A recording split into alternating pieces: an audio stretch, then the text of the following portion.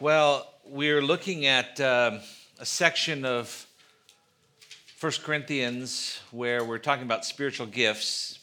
And we've been, of course, working our way through the book of First Corinthians. And as you know, First Corinthians is a book where there were a lot of problems in the church, and Paul kind of addresses problem after problem after problem. And the section that we're in had to do with disunity and the fact that one of the things that should have been unifying them the most was causing the most division in their congregation, and that was their obsession with certain spiritual gifts and clamoring after the showier ones, the flashier ones, and evidently making some feel almost like second-class citizens for not having certain gifts.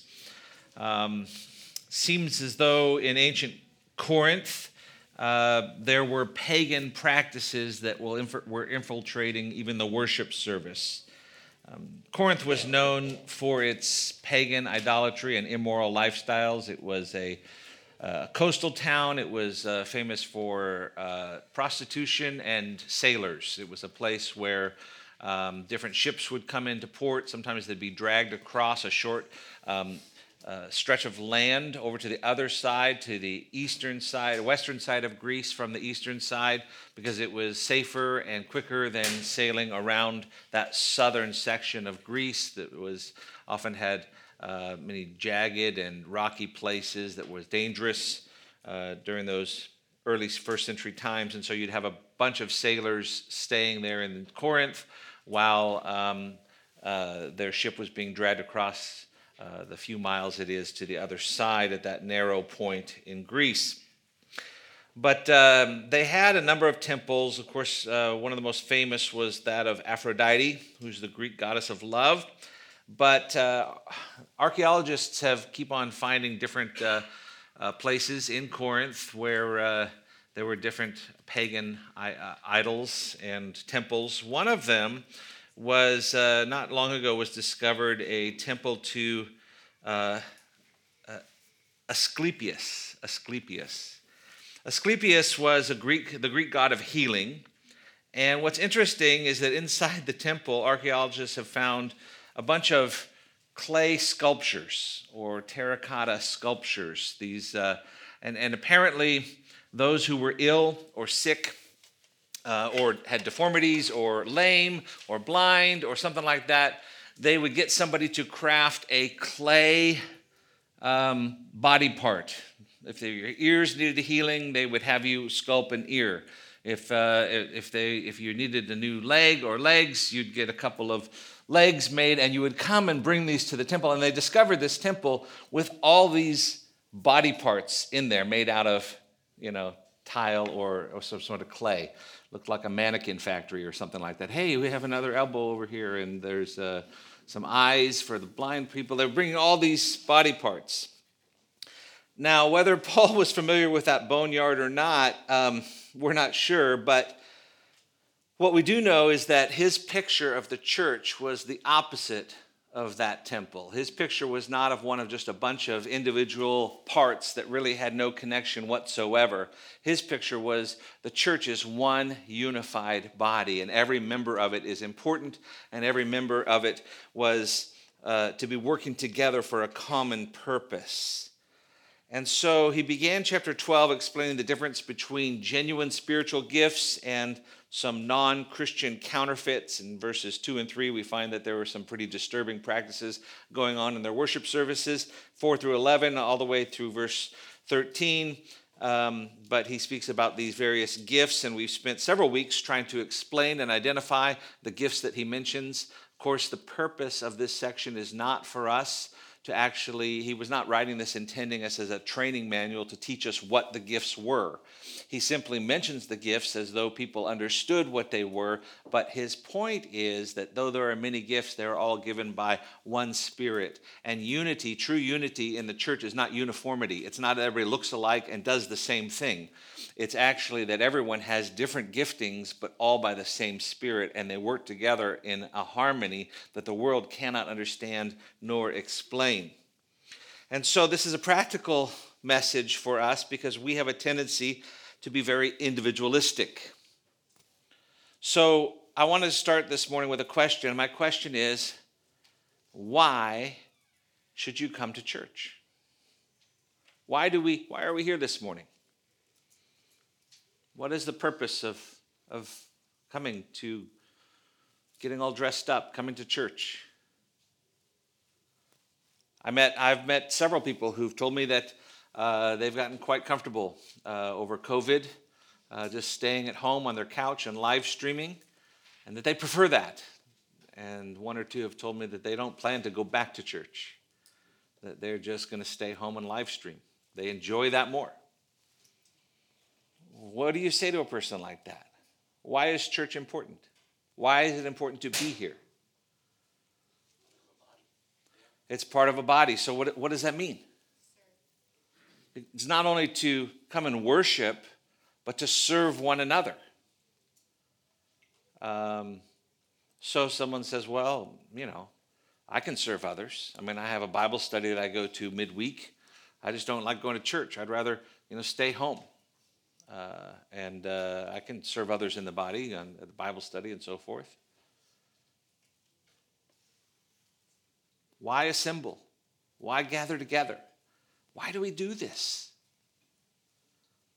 Some might say, listen, if you enjoy that, great. Some people like going to a baseball game, and they, like the atmosphere and the feel of it. But I prefer to stay at home. I get a better perspective of what's actually happening. I see it more clearly from home. So I want to stay home. Yes? There's no asterisk in Hebrews 10:25, no exception for a global pandemic or anything like that. Okay, Hebrews 10, we're told not to neglect the gathering together with the saints. And the idea is actually assembling, getting together with them. That's something we shouldn't avoid. But why? Yes? Building up of the body of Christ. You can't see someone sin or continue to sin if you're not meeting with them regularly to see those hidden sins. Yeah, the difference is, and that's good, AJ, this idea that you have to interact with one another. The difference is that, this is not a spectator sport. This is not like a baseball game where you sit and watch and observe. You are a player. You are a member of the body. And it's true that you could come to faith in Christ if you're stranded on a desert island and only have a Bible and you read it and you believe it and you come to faith in Christ and you're the only one on it and you can die and go to heaven. But you will never be able to grow and mature as you would have if you were a member of the body of Christ. And the more you interact with other Christians, the more you will be able to use gifts that God has given you with His Spirit that are designed to mature and strengthen and help you to grow. And so the more interaction we can have, this is one of the reasons why when somebody comes to Grace Community Church and says, well, how can I find a fellowship group, that we often encourage them, well, find a Bible study first. Find a Bible study packed with people that you want to do life with, that you can see on a regular basis, that will be getting together with you outside of Bible study and having coffee with you and calling you during the week. Hey, how's it going? And hey, you told me about this thing, I'm praying for you and all that. And then you see them on Sunday. And this is why we have these fellowship groups, to have that smaller opportunity to interact with other believers. Otherwise, it's easy to come here and just kind of slip in and slip out. But this just enables us as a larger church to get to know one another better, which may cause more conflict, which may cause more uncomfortableness, which may be more work on your part. And yet it is for the benefit and glory of Christ, the benefit of the body and the glory of Christ, to serve one another, to build one another, to encourage one another. And so when we look at our passage this morning in 1 Corinthians 12, verses 11 through 13, we're going to look at three details of the work of the Holy Spirit in the church that should give you a greater passion for unity in the church. So three details about the work of the Holy Spirit in the church that should give you a greater passion for unity in the church. I'm going to give these three to you, and then I'll repeat them again as we go through. And the first one is the Spirit is active in the body of Christ. Secondly, the Spirit is purposeful in the body of Christ. And the third one is the Spirit unifies the body of Christ. So we see, first of all, the Spirit is active in the body of Christ. Take a look at verse 11. It says, but one and the same Spirit works all these things. What things? What things is he talking about here? The things are the gifts that he's just mentioned and given a list of. And remember, we have 4 places in the Scripture where we find these gifts. 2 of them are in chapter 12, and 2 of them are in chapter 4. You have 1 Corinthians chapter 12 and Romans chapter 12 that speaks about gifts. And then you have Ephesians 4 and 1 Peter 4 also speaks about gifts for the church. So, and we're not even sure those are complete lists. Those are just various lists of differing gifts to show you that there are varieties of gifts. We have all kinds of various gifts: word of wisdom, word of knowledge, faith, gifts of healing, miracles, discerning spirits, tongues, interpretation of tongues, proclamation gifts, serving gifts, teaching gifts, exhortation gifts, giving, leadership, mercy. There are apostolic gifts, prophetic gifts, evangelistic gifts, pastoral gifts, teaching gifts, again, speaking or serving gifts are 2 broad categories from 1 Peter 4:11. So we have a number of different types of gifts that we have in the church. And what is significant about them is that one and the same Spirit who works all these things. So if you have a spiritual gift, you might use that to build up the body of Christ, but it is really the Spirit who is at work. And when we talk about a spiritual gift, we're talking about something that is that an unbeliever doesn't have. And so a spiritual gift cannot be given to an unbeliever who does not have the Spirit of God, but the Spirit works through special giftings that sometimes we don't even recognize in ways that we don't see. If you have the gift of teaching, we're not talking about the natural ability to communicate, or he's a really good communicator. Now, one would expect if you have the gift of teaching that you would be able to communicate in a fairly, comprehensive or, comprehensible. Actually, I'm trying to communicate that. But you would think that people could understand you clearly. But when we talk about these gifts, we also have been highlighting the fact that some of these gifts were temporary and some of them were longer lasting. And so some of them have already ceased. We believe, like for example, we talked quite a bit about the gifts of healing and miracles. We believe that God still heals today. We believe that there are still miracles today, but we don't believe that God gives the gift of healing to an individual as he did to those early apostles and others who had the gift of healing, like Christ had the ability to heal, which was far different than what people who claim to have the gift of healing have today or demonstrate today. So we see here that the Spirit is active in the body of Christ. There is in verse 11 that word works. One and the same Spirit works all these things. And so we give the credit to the Spirit of God. We give the credit to the Lord for anything that's accomplished through us because we're simply using the gifts that he gave us for his glory. Second detail is not only is the Spirit active in the body of Christ, but it is purposeful in the body of Christ. It says at the end of verse 11 that not only the one and the same Spirit who works all these things, but he is distributing to each one individually just as he wills. So we've talked about how gifts can be distinguished from one another, how they are displayed in a variety of people in a variety of ways to various degrees and with varying results. And as we read these lists, once again, our purpose is not to say, oh, I want to find out what my gift is so I can use it. There's no place that instructs us to do that. I think if you can just narrow it down to teaching and serving, and however you can try to do those 2 things, focus on that and see what you enjoy doing, what the Spirit equips you to do, and what seems to be building up others in the body of Christ. And be involved in others, encouraging them, serving them, teaching when you have opportunity.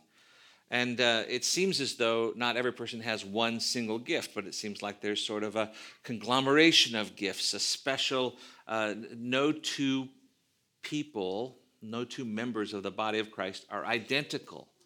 There's no redundancy, which would give you the idea that there is sort of like a snowflake. Each one is individual, looks different. You might have them two similar ones, but no two are exactly alike. And so we have the body of Christ where the Spirit gifts very intentionally, very purposefully. He doesn't distribute them arbitrarily. It's not some whim or some random distribution. It's not even based on our own requests or wishes or desires. And we don't get them as rewards for certain spiritual achievements. But we're given them just as He wills, verse 11.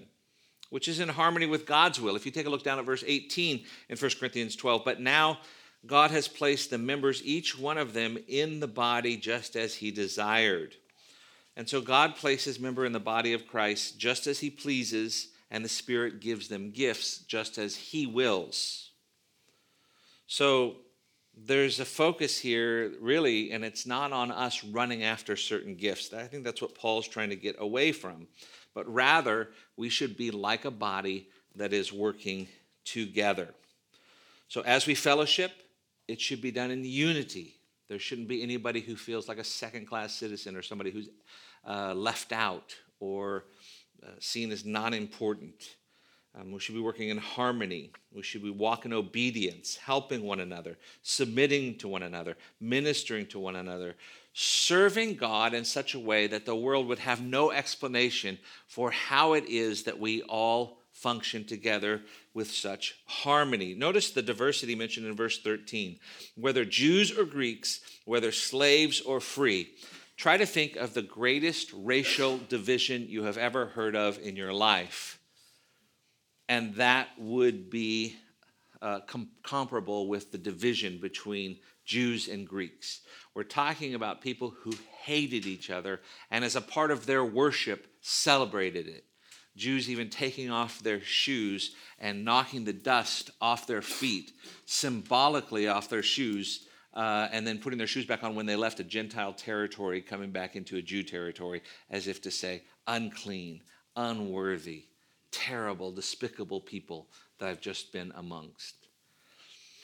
And then, so we also see that, if you can think of different economic disparity, we hear a lot about the different, the division between the haves and the have-nots.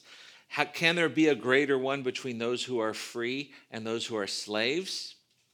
And yet again in verse 12, verse 13, whether Jews or Greeks, whether slaves or free, we were all made to drink of one Spirit. In other words, there should be such a unity that no racial division, no economic division, there is no division you can think of that should separate us, but people should say, wow, I can't believe how much those people at that church actually love one another.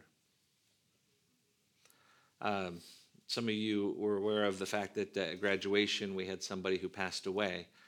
DJ Matson passed away this past Sunday night, and he apparently had a heart attack right after he received his diploma, was removed from the worship center. We weren't sure what was going on, but he was taken to a hospital. The paramedics were here. There were doctors on site. And I was talking with Judy, his wife, this week, and she said to me, I don't think she would mind me sharing this. This is good. This is a sweet thing for the body of Christ. She said that in times past, they don't have any family out here.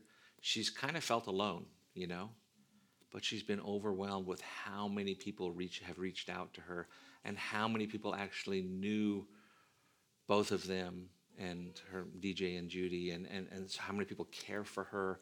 And she's overwhelmed with just the love that the body of Christ is expressing. And even the pastors here, people have been emailing us, how can we help? What can we do? It really is a picture of one member of the body is hurting. Now for DJ, he's in glory, from graduation to glory. It's a beautiful story, really.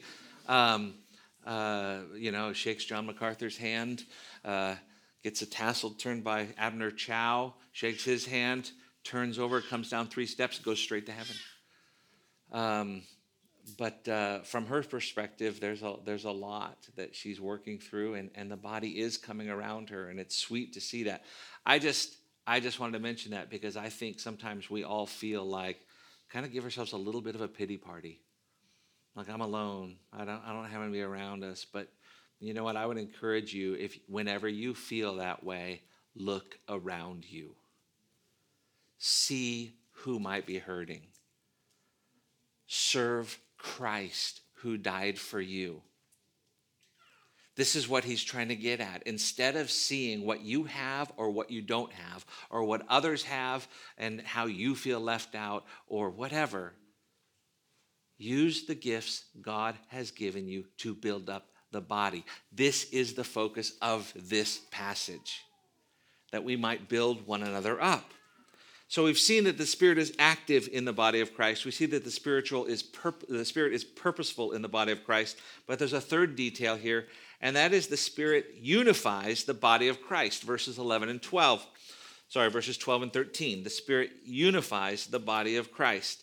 Take a look at these verses with me. For even as the body is one and yet has many members, and all the members of the body, though they are many, are one body, so also is Christ. For by one Spirit we were all baptized into one body, whether Jews or Greeks, whether slaves or free, we were all made to drink of one Spirit. Now, there are a lot of things that are in this passage and that are really unique, and I want to get into this. I've kind of pushed through verse 11 because this is a very controversial and can be a passage that has confused a lot of people in the past. But I want to first of all ask the question, why does Paul say at the end of verse 12, so also in Christ? You might expect him to say, for even as the body is one and yet has many members, and all the members of the body, though they are many, they are one body, so also is the church. But he doesn't say so also is the church. He says so also is Christ. Why?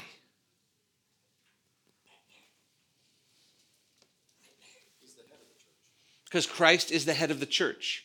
But even more than that, he's using the name Christ to describe the church, because the association between the body of Christ and Christ is so close that he uses the name Christ here to describe the church. This is a metonym.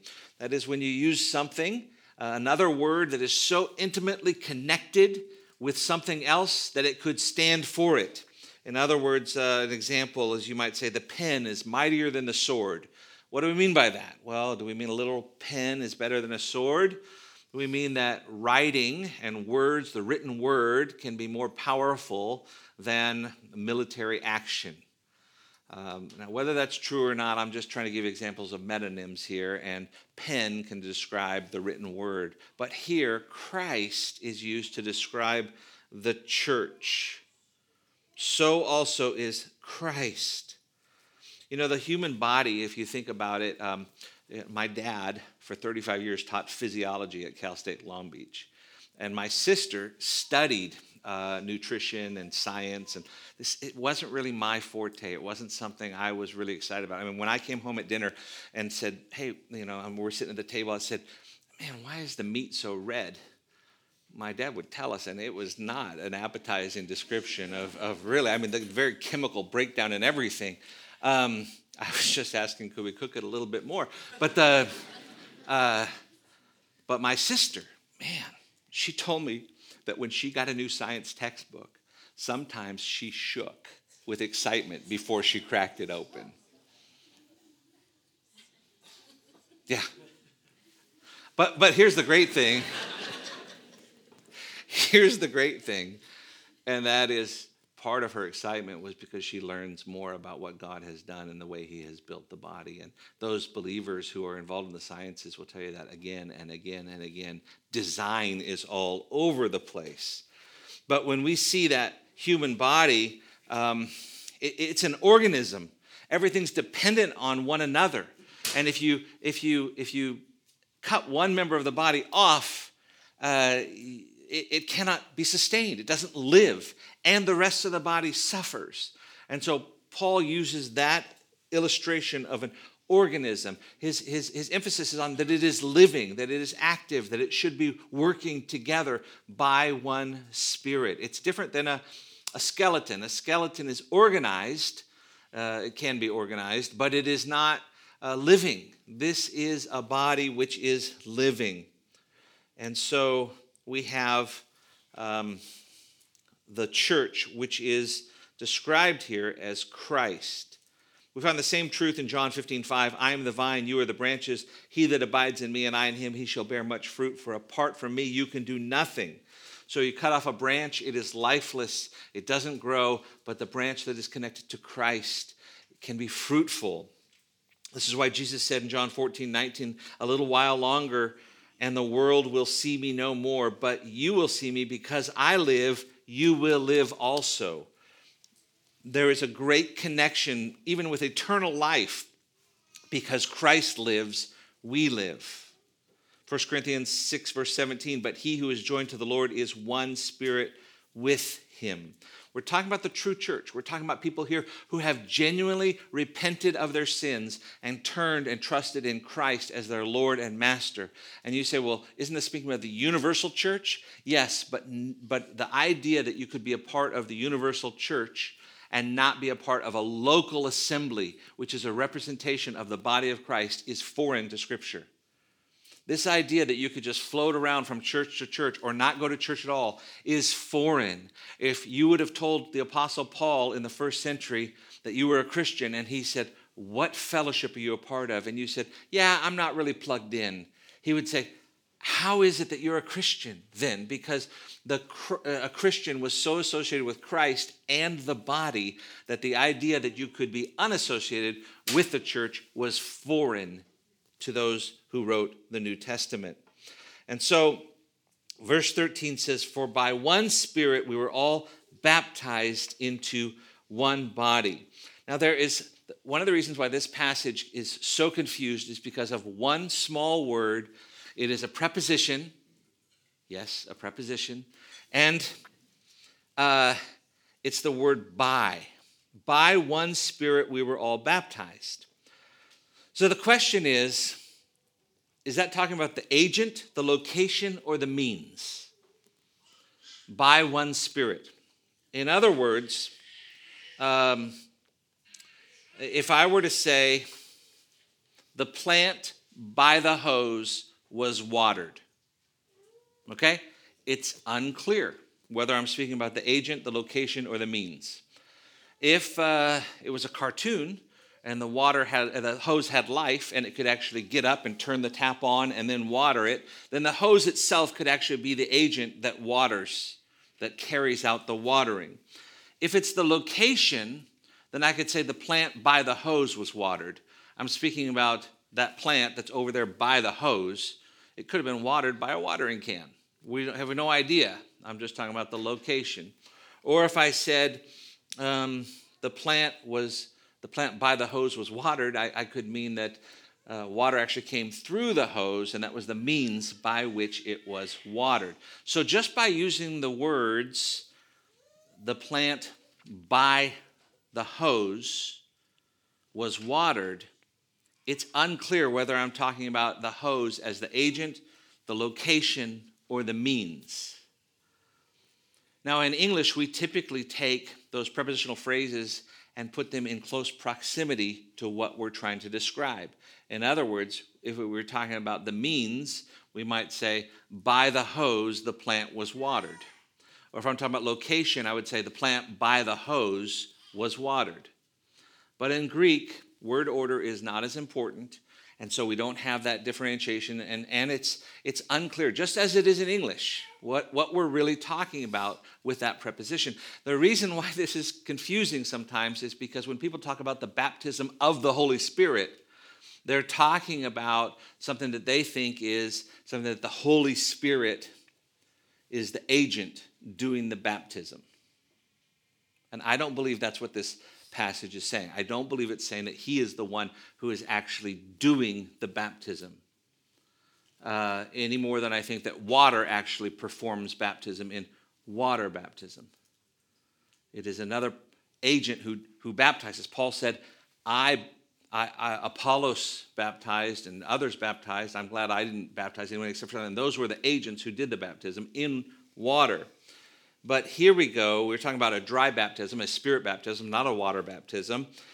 And the question is, who was the Spirit really the one doing it, or was it somehow locative, or somehow the location, or that it was that gives you the idea of the involvement there, or where it was baptized, or is it the means?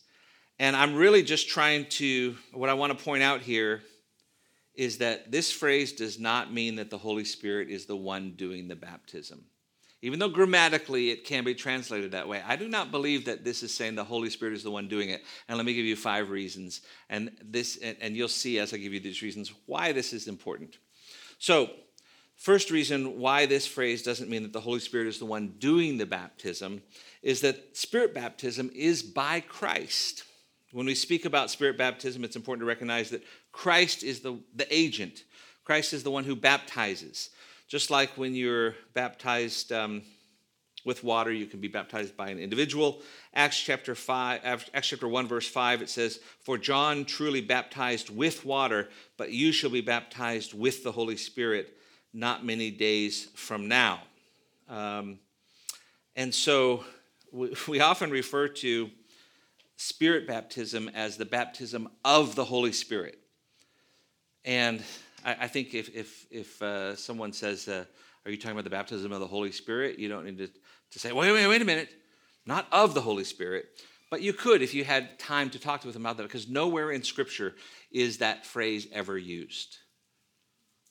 Nowhere in Scripture do we talk about the baptism of the Holy Spirit. Not even in this passage.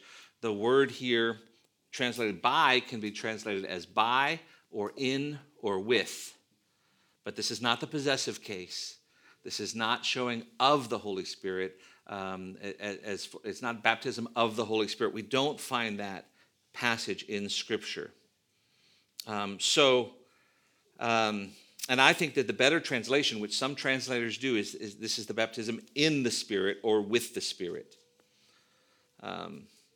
We know that Jesus is involved in Spirit baptism because Jesus, who was identified as he who is coming after me and is mightier than I by John the Baptist. In Matthew 3:11, it says, "As for me, I baptize you with water for repentance, but he who is coming after me is mightier than I, and I am not fit to remove his sandals. He will baptize you with the Holy Spirit."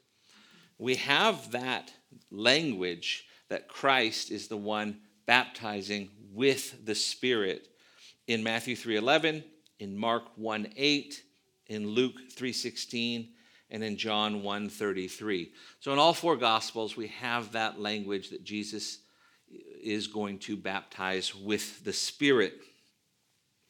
But I think that, moving on, I think that what is more important, because I understand that we are talking about the Trinity here, and we're talking about 3 distinct persons with also different roles at various times, and yet one God.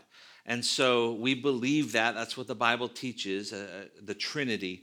And I'm not trying to separate it so much, but I want to explain why this is important. That's our second reason why we see that the Spirit is not the one doing the baptism here, is because the reason people emphasize that this is the Spirit doing the baptism is they want to see this as a second act of grace, or a distinct work that happens to some believers, but not all believers.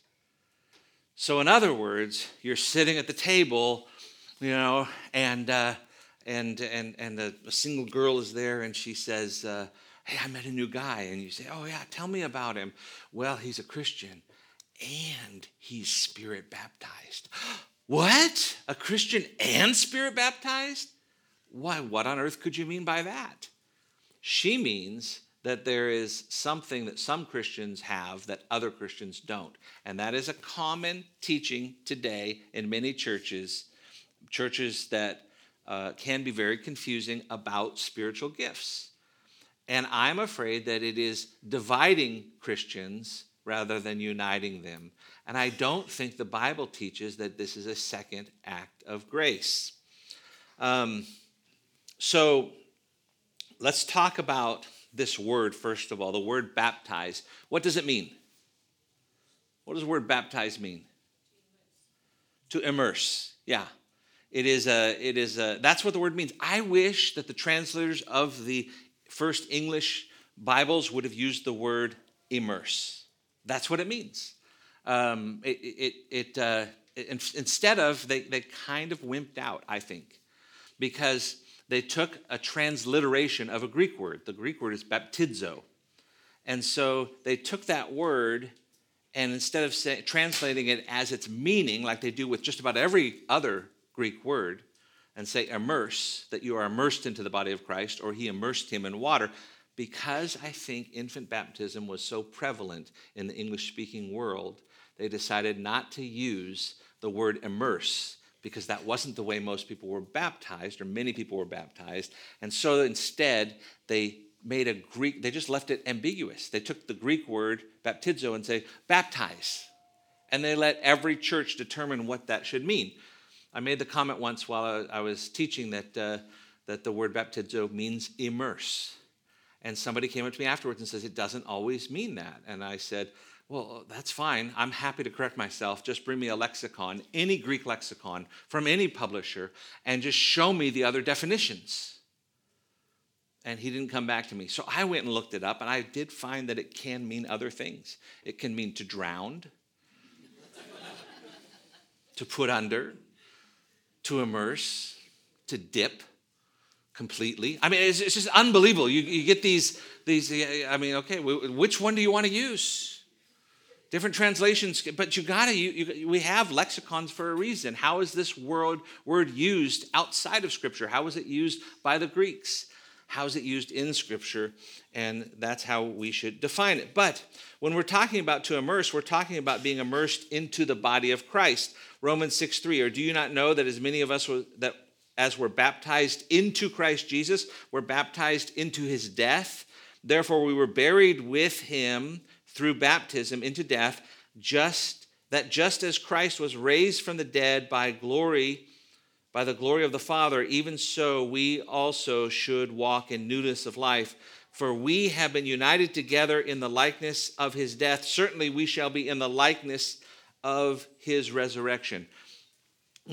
Romans 6, by the way, is not speaking about water baptism. It's speaking about baptizing, identifying, being immersed into Christ. We use the word immersed sometimes that way too, not speaking of water. You say, oh man, he didn't answer me. He is so immersed in his work. He is so just involved, associated, identified with his work. And unless he's a deep sea diver, we're not talking about water. We're talking about just this being placed under, completely engulfed by his work.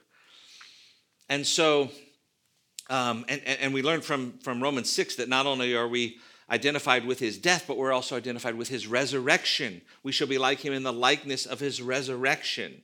And so there is a close association with Christ.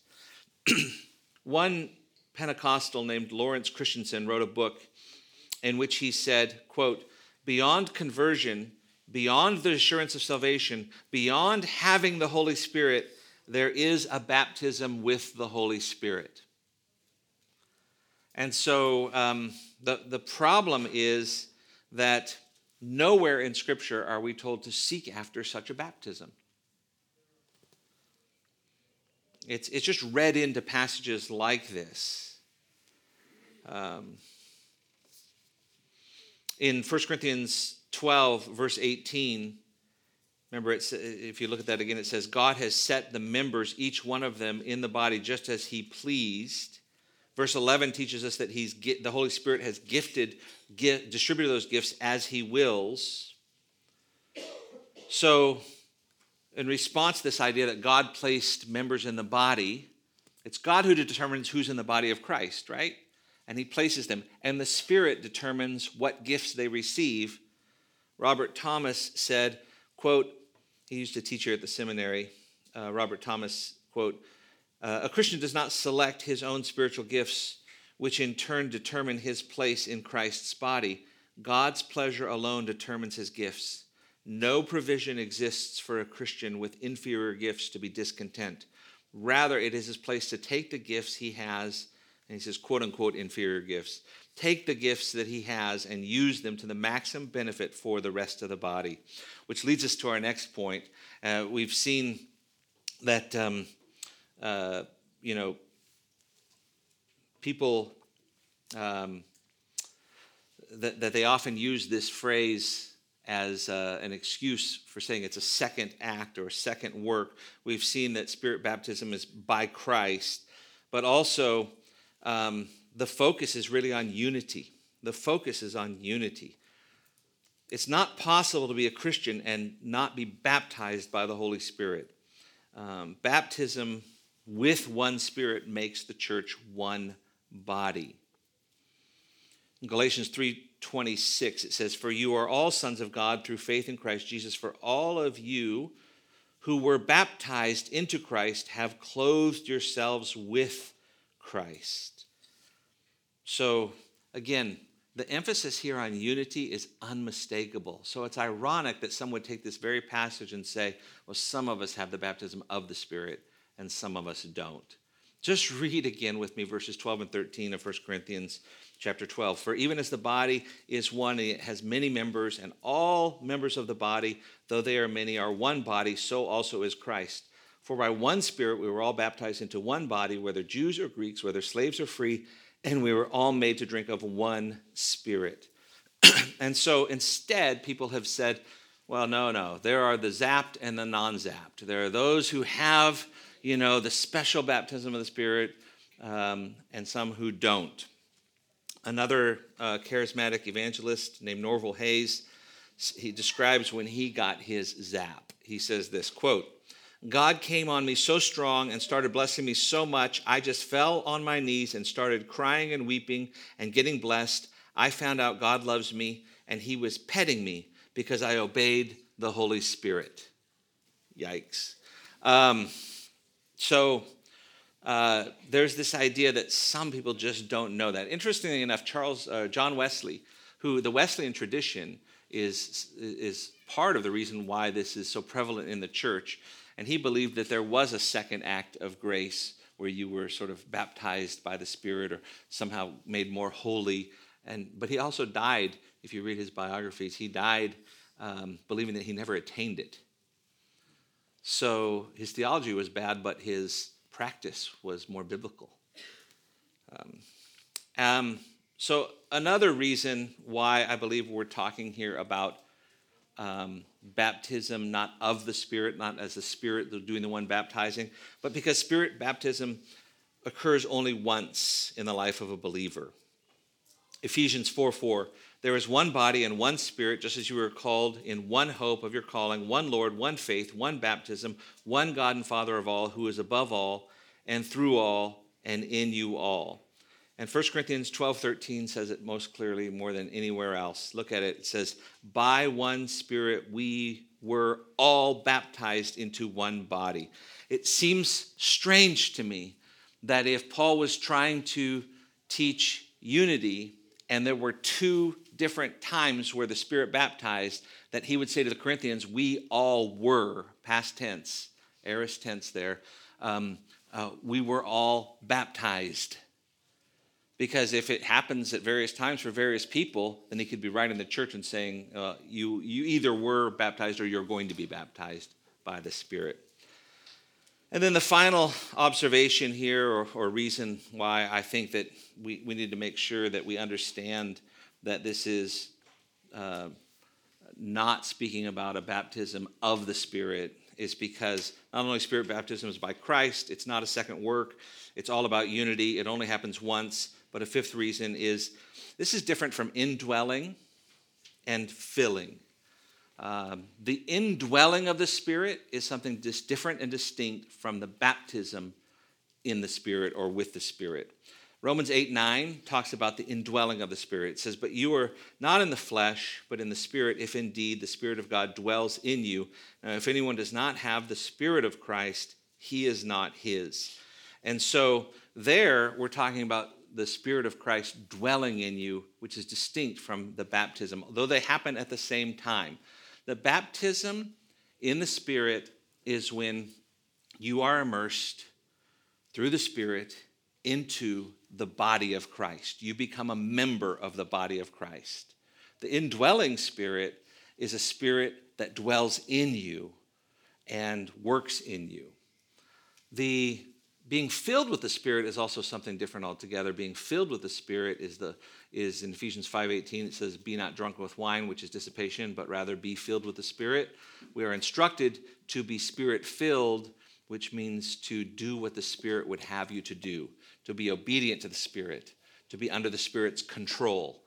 It's actually there compared with being drunk, where you're under the control of something else that doesn't allow you to do what you would want to do.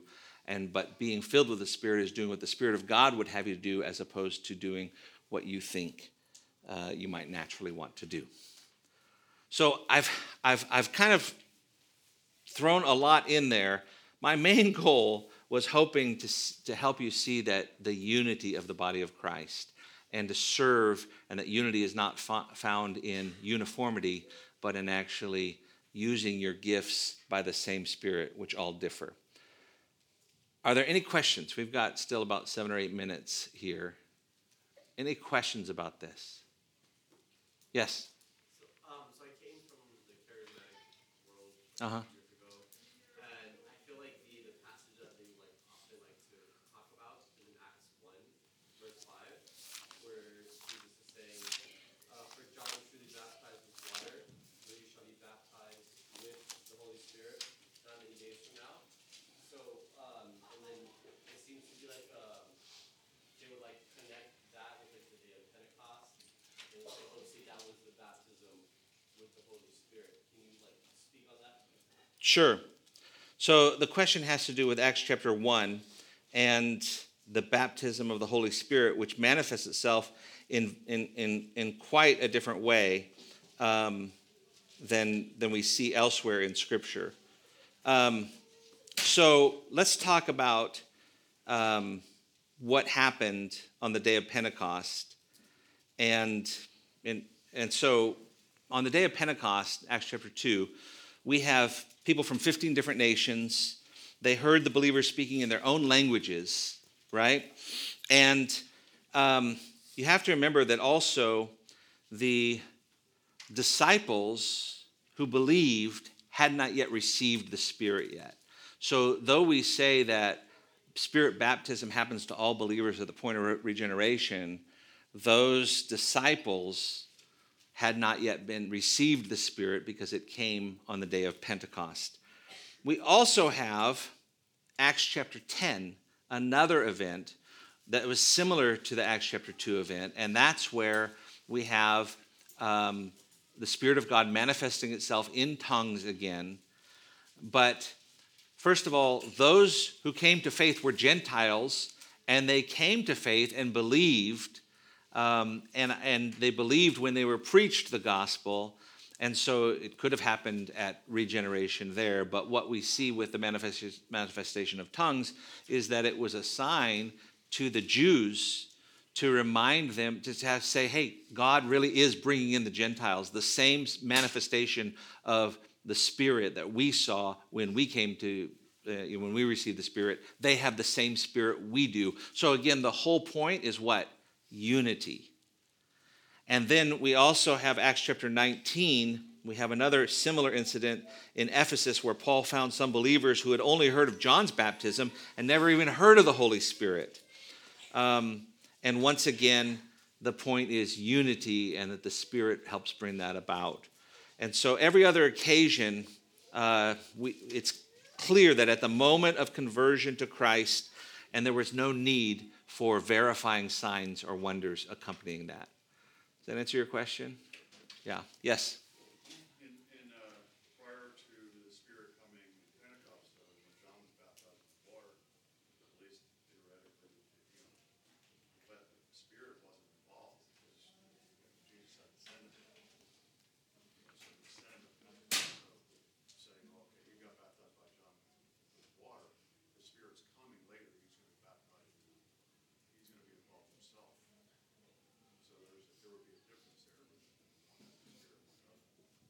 So the question is, there's a difference between water baptism and spirit baptism? No, I'm just saying the involvement in the spirit between Yeah, and John the Baptist and sure, and that's a good point, and that is when we say that the Spirit did not come until the day of Pentecost, we're not saying that the Spirit did not exist, nor are we saying that the Spirit didn't have different roles. The Spirit was involved in creation, as well as the Father and the Son. The Spirit did indwell or come upon, and people were anointed with the Spirit. You know, we think of King Saul was given God's Spirit, and it was taken away because of his disobedience. So when David sinned with Bathsheba, and he cries out in Psalm 51, "Create in me a clean heart, O God, and take not thy Holy Spirit from me," we sing that, but we're not singing that in the same way as he sang that. We sing that, the Spirit won't be taken from us.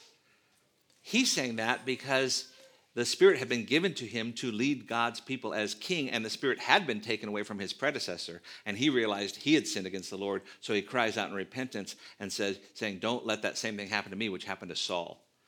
But when we come into the body of Christ, we don't have to worry about the Spirit being taken away from us, though we should be just as contrite and repentant as David when we sin.